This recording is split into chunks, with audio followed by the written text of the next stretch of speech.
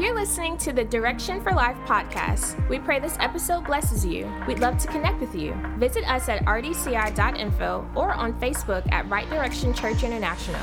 Also, follow us on Instagram, Twitter, and TikTok at the RDCI. We hope you enjoy this broadcast. Remain standing as I read one verse of scripture coming from Isaiah the 6th chapter and verse 8. Isaiah 6 and verse 8. And it reads, "Also I heard the voice of the Lord saying, whom shall I send and who will go for us? Then said I, here I am, send me." You may be seated. Isaiah 6 and 8 is a reference to Isaiah's call, but also from a theological standpoint, it is also believed this is a prophetic revelation of a conversation in heaven about the plight of man after knowing that he was going to fall, and the pre-creation plan of God for salvation. So not only is this a reference to Isaiah, it's also believed this is a reference to Jesus telling the Father. When he said, who's going to go for us? Who's going to represent us? Who's going to represent me on the earth? Response of Jesus in spirit form before he became in bodily form, in the form of that baby born in the manger, was, here I am, send me. There was a question and there was a response. And so the subject of today's message is the Christmas call and response. The Christmas call and response. In the African American church tradition, we've carried forth a musical style from our African roots. A lot of people don't realize where it comes from. Anthems weren't part of the African roots. The classical themes were not part of our roots, but this call and response musical style was from our African roots, and it's referred to as just that, call and response. In call and response singing, there's a statement or question quickly followed by an answering statement. So from that call and response tradition, we have songs like, I get joy when I think about what he's done for me. I get joy when I think about what he's done for me. I get joy when I think about what he's done for me. I get joy when I think about what he's done for me. Oh, God is a good God. Yes, he is. Oh, God is a good God. Yes, he is. I said, God is a good God. Yes, he is. Oh, God is a good God. Yes, he is. Oh, what's the matter with Jesus? He's all right. Oh, what's the matter with Jesus? He's all right. Tell me what's the matter with Jesus? He's all right. Tell me what's the matter with Jesus? He's all right. All right, before y'all go in too much. Somebody starting the book. Oh, yeah. Just part of my introduction. So for those you don't know, that's called call and response. Call and response. Some of our traditions slowed it down a little bit, and they would do things like, Father. Then congregation went, I stretch my hand to thee. See, they don't even know that. To thee. All right.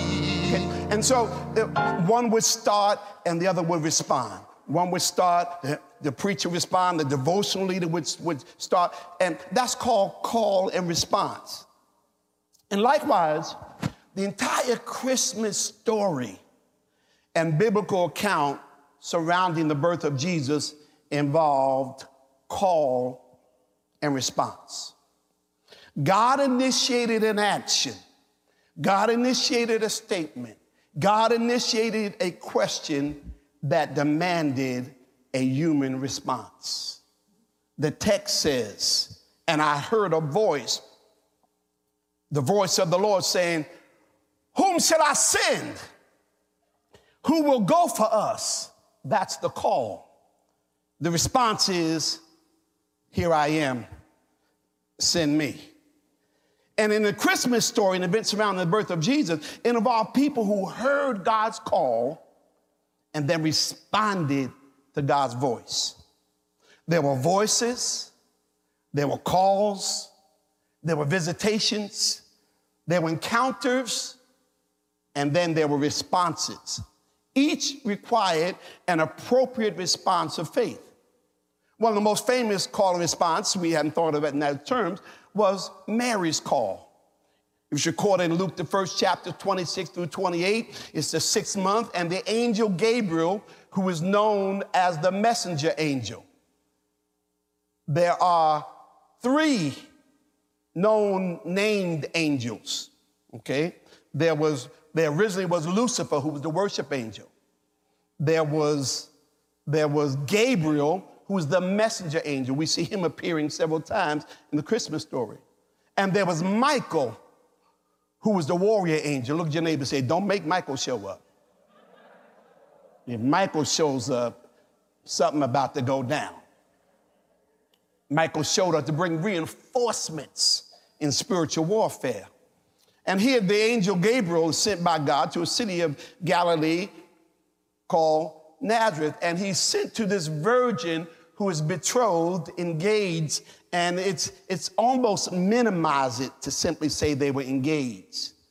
They were betrothed, which was, as in their culture, as much as being married as it was the actual ceremony.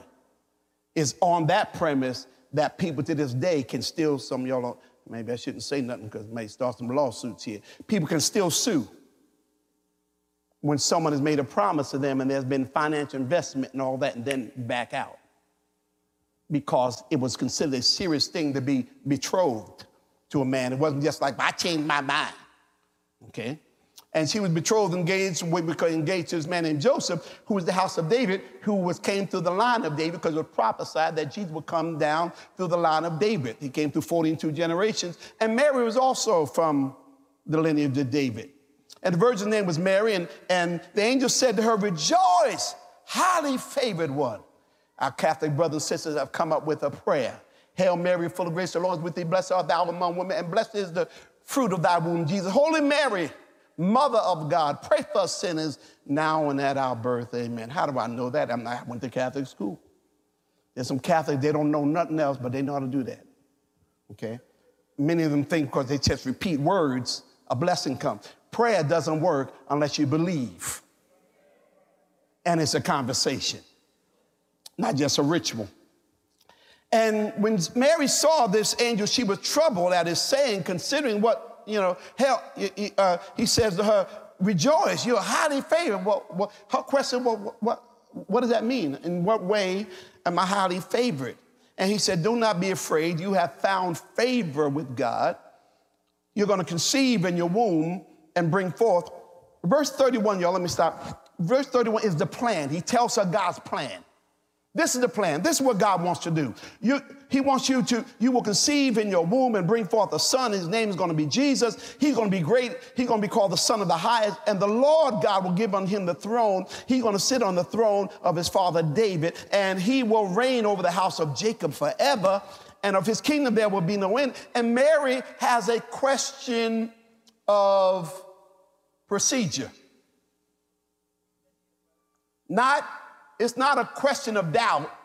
It's a question, can you give me more details? And the details, she wanted to know, how is this going to be since I have not been with a man? I'm a virgin. And he said unto her, the Holy Spirit, the Holy Ghost. I like the old tradition, the Holy Ghost.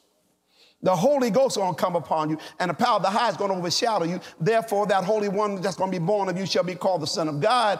And even your cousin Elizabeth, in her old age, God's not just working for you, but he's working over there too. Come on now. As favored as you are, somebody else is experiencing the favor of God too. And even in her old age, she is now 6 months pregnant, who was called barren. Because with God, nothing is impossible. And in Mary's immediate response, that was the call to be the virgin mother of Jesus was the call. And her response is verse 38. She responded and said, behold, the handmaiden of the Lord. I'm your handmaiden. Be it unto me according to your word. And the angel departed. And so there's a call that was demanding a response. Now, Mary had a choice. She could have said, no, I don't think I want to do this.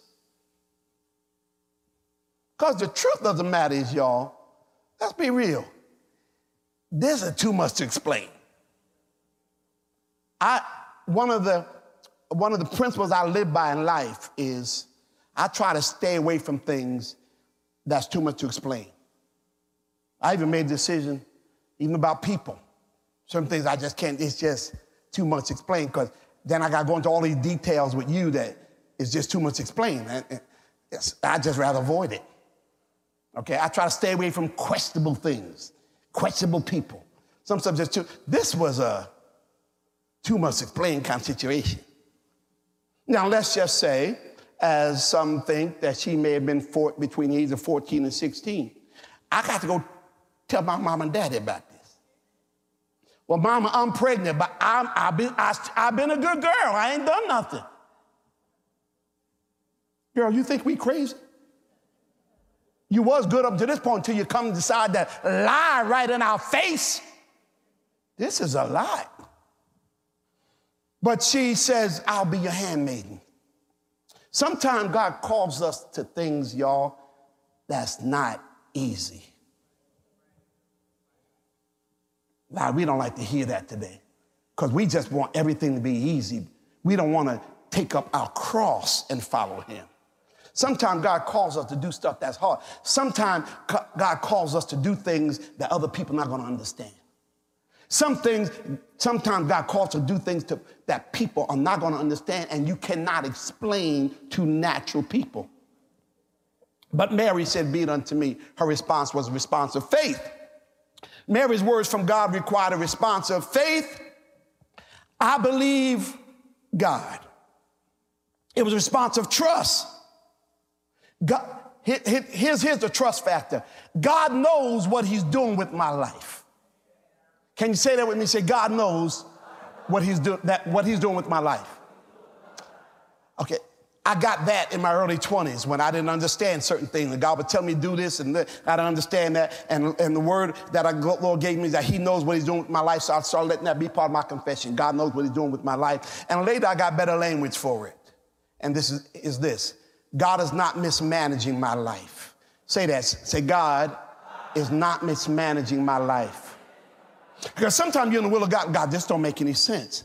I don't see how we can get there from here. Why are we going this way?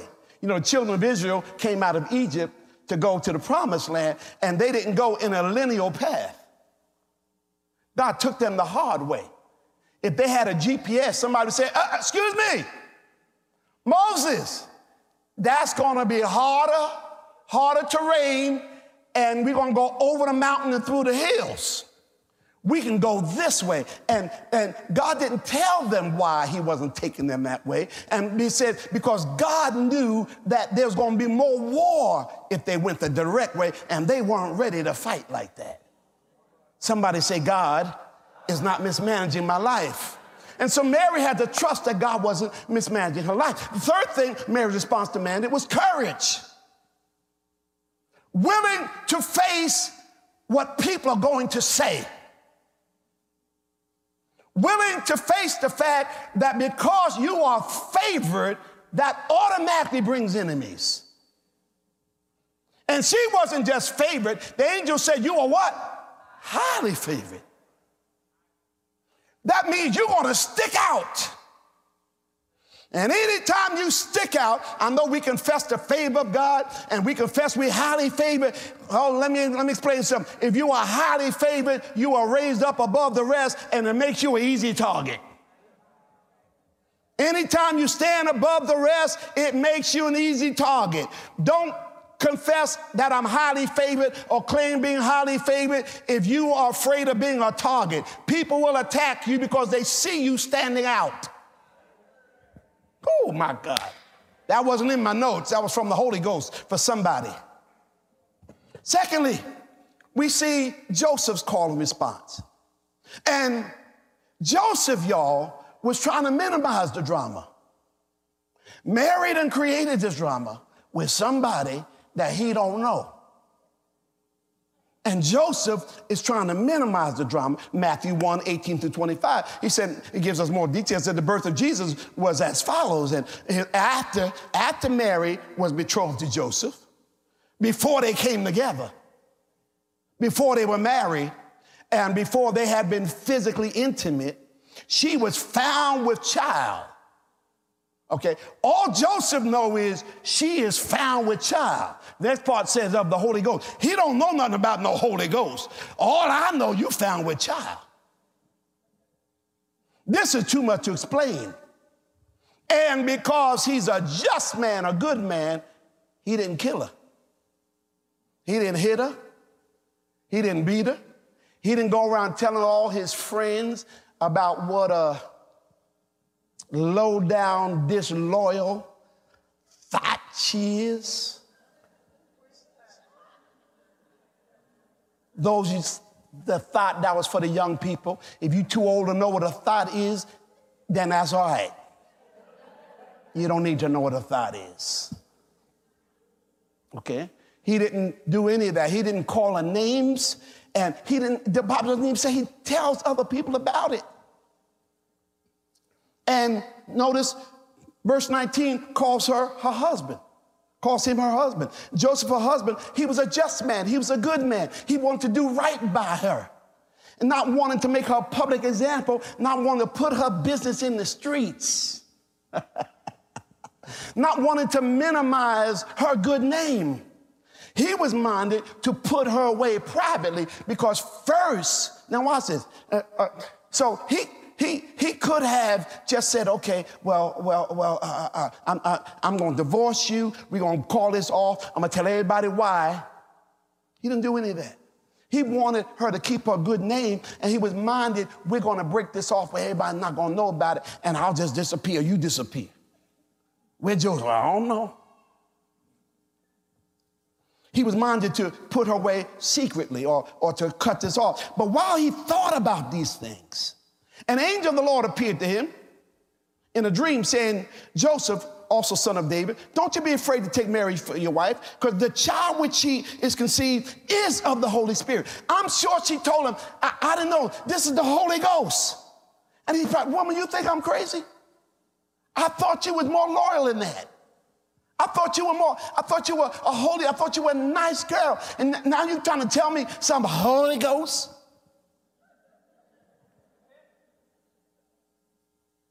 Has impregnated you? And so the voice, the dream says that yes, the child really is from the Holy Spirit, conceived by the Holy Spirit. And she's going to bring forth a son. And you, the father's responsibility, the father chooses the name. I know y'all don't allow, some of y'all don't think fathers should do anything today but buy Pampers. But there's a role for fathers that's undeniable, okay? And I know you don't always understand our role. I know sometimes we're too hard, okay? And so, and most men today, especially African-American men, have been over-mothered and under-fathered. Over-mothered, under-fathered. Because you want to sit around and play video games all day. Go get a job. No, this is going to be my job. I'm going to be a gamer.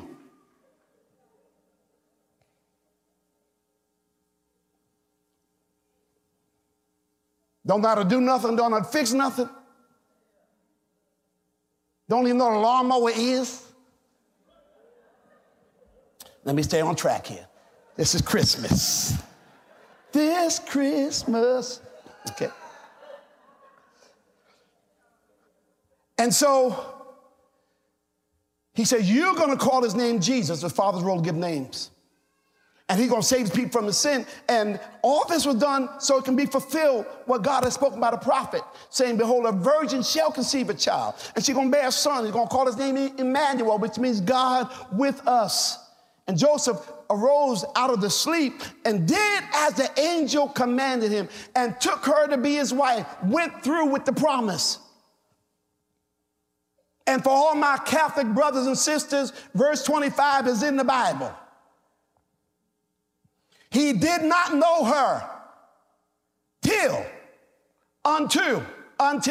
No means become sexually intimate with her until she brought forth her firstborn son. Now, for those who are pregnant today, you don't have to wait that long. Just they're trying to help some fathers out here. The Bible says that until she had, no, that was Mary. I'm just trying to help some. Any pregnant sisters in here who married? Any pregnant sisters, I'm trying to help the husbands out. Because don't be trying to use no scripture. That was in Jesus' case. She did not know, he did not become physically intimate with her until she brought forth her firstborn son. And he called his role to give him his name, give him his nature, to shape his destiny. He called his name Jesus. Okay? And the reason why I point out, okay, I'm trying to get some clarity here. The reason why I point out Catholic brothers is because Catholic tradition teaches that Mary remained a virgin all her life. They are still praying to the Blessed Virgin. My question is, what did Joseph do to deserve this? Married a woman, and you better not ever sleep with her. Good Lord. That's what Catholics teach. That they call her the Holy, the Blessed Virgin. To this day, she's supposed to be a virgin. That's why when we hear nothing about Joseph, I'd just rather kill myself. But Bob said he knew her not. And as a matter of fact, later on we see, and Jesus, brothers and sisters, even given names. There were other children that were born after Jesus was born. Okay? So later Joseph had to respond to this call to go ahead and marry her. He wasn't forced to do it. His will had to be involved. When God calls, our will has to be involved. Okay? We used to sing a song that said, I'll say yes, Lord, yes, to your will and to your way. I'll say yes, I will trust you and obey. When your spirit speaks to me with my whole heart, I will agree. And my answer will be yes. There's a call, but there's a response. And later, Joseph had to hear and respond again. In Matthew, the 2nd chapter. Now, after Herod hears that there is a baby who has been born in Bethlehem, he now sets out an edict to have all the children 2 and under to be killed. And when they departed, the Spirit of the Lord tells him to go down to Egypt. He goes to Egypt, and he's in Egypt for a couple years. And when they had departed, Matthew 2, verse 13, when they had departed, behold, an angel of the Lord appeared to Joseph and said, arise, take the child and his mother, go down to Egypt and stay there until I give you word again. So I want you to understand, sometimes faith is going to require you just obeying this word. Well, I have no plans in Egypt. How long am I supposed to be in Egypt? Until I tell you to leave Egypt. Until you hear differently, the last orders stand. And sometimes we don't obey God and respond because we want all the details at one time. That's not how faith works. You trust your GPS system better than that. You just trust that it say turn right. You don't know if you're in the hood. You don't know where you're going. You don't put it in your GPS and lead us not into temptation. And lead us not through the hood. No, you just follow where it go, and you be riding, and then you know the neighborhood changed. Look at those nice houses. Then all of a sudden, whoa. That happened to me one time, y'all. I was there. I had no idea. You know, I used to go to Charleston and just go to tourist area. And I went down there for a tennis tournament. I stayed way at the other side of town at this Airbnb, and then I wanted to go to my tourist area. And I just got on the GPS. I said, whoa, Jesus. I had no idea. for all you folks from Charleston, okay? But he had to trust God, go there, stay until I tell you, Herod is going to seek to destroy the child. And so Joseph hears a call and he has to respond. A third call and response was Zacharias. Around the story of Jesus being born and the angel telling Mary that her cousin, who's married to Zacharias, the priest, is also going to have a child in her old age. So now we back that story up and we deal with the father in that situation. This is not a virgin birth. This is an old birth. Okay? Zacharias wasn't worried about anything. At this point, we ain't have no baby.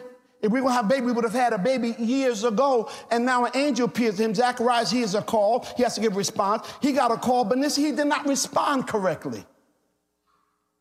He got a call, but God can give you a call and you don't always respond correctly.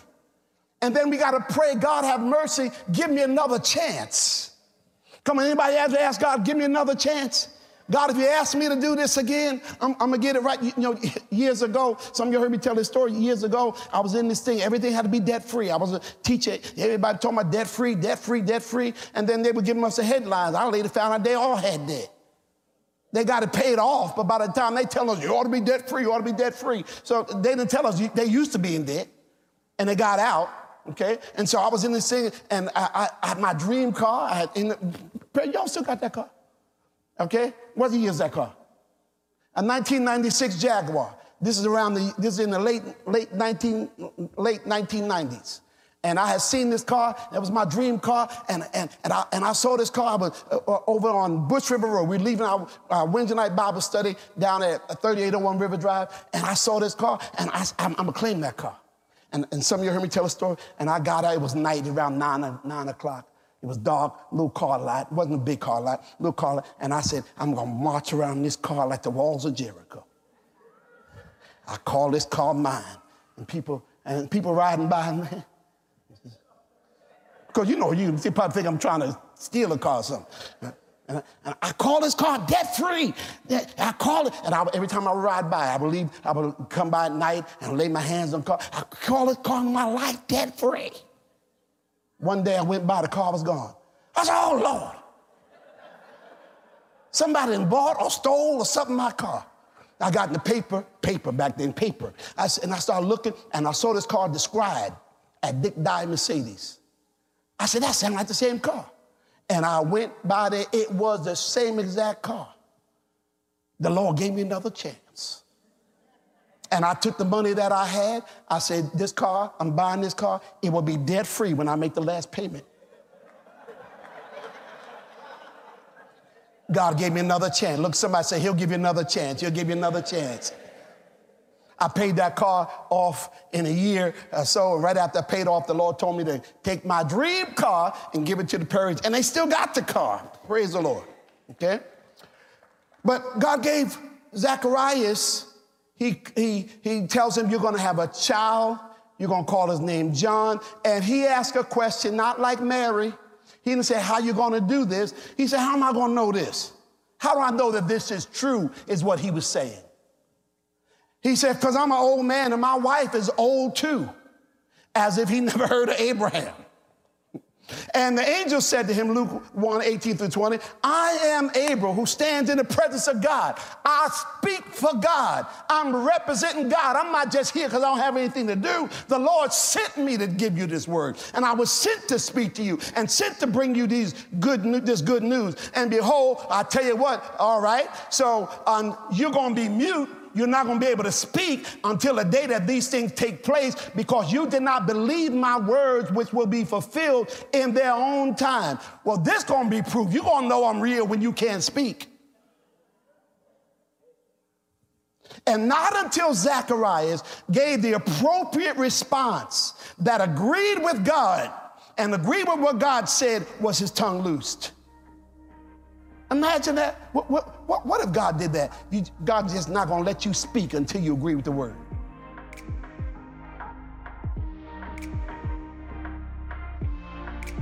If you love our podcast and the impartation you gain from it, we encourage you to become an iChurch member. As an iChurch member, you'll get access to exclusive digital content, as well as an online community and various small group sessions. To find out more, visit rdci.info/iChurch. Connect with us for digital impartation weekly. Join Bishop Herbert and Dr. Marsha Bailey on Clubhouse for Marriage, Faith, and Family Inside Kingdom Business Network on Tuesdays at 9 p.m. Eastern Standard Time. Subscribe to our YouTube channel at youtube.com/RDCITV. We stream live services on Sundays at 7:30 a.m. and 9:30 a.m. Eastern Standard Time, as well as Wednesday at 12 noon and 7 p.m. Eastern Standard Time. Ladies, join us for Manifest on Fridays at 12 noon Eastern Standard Time.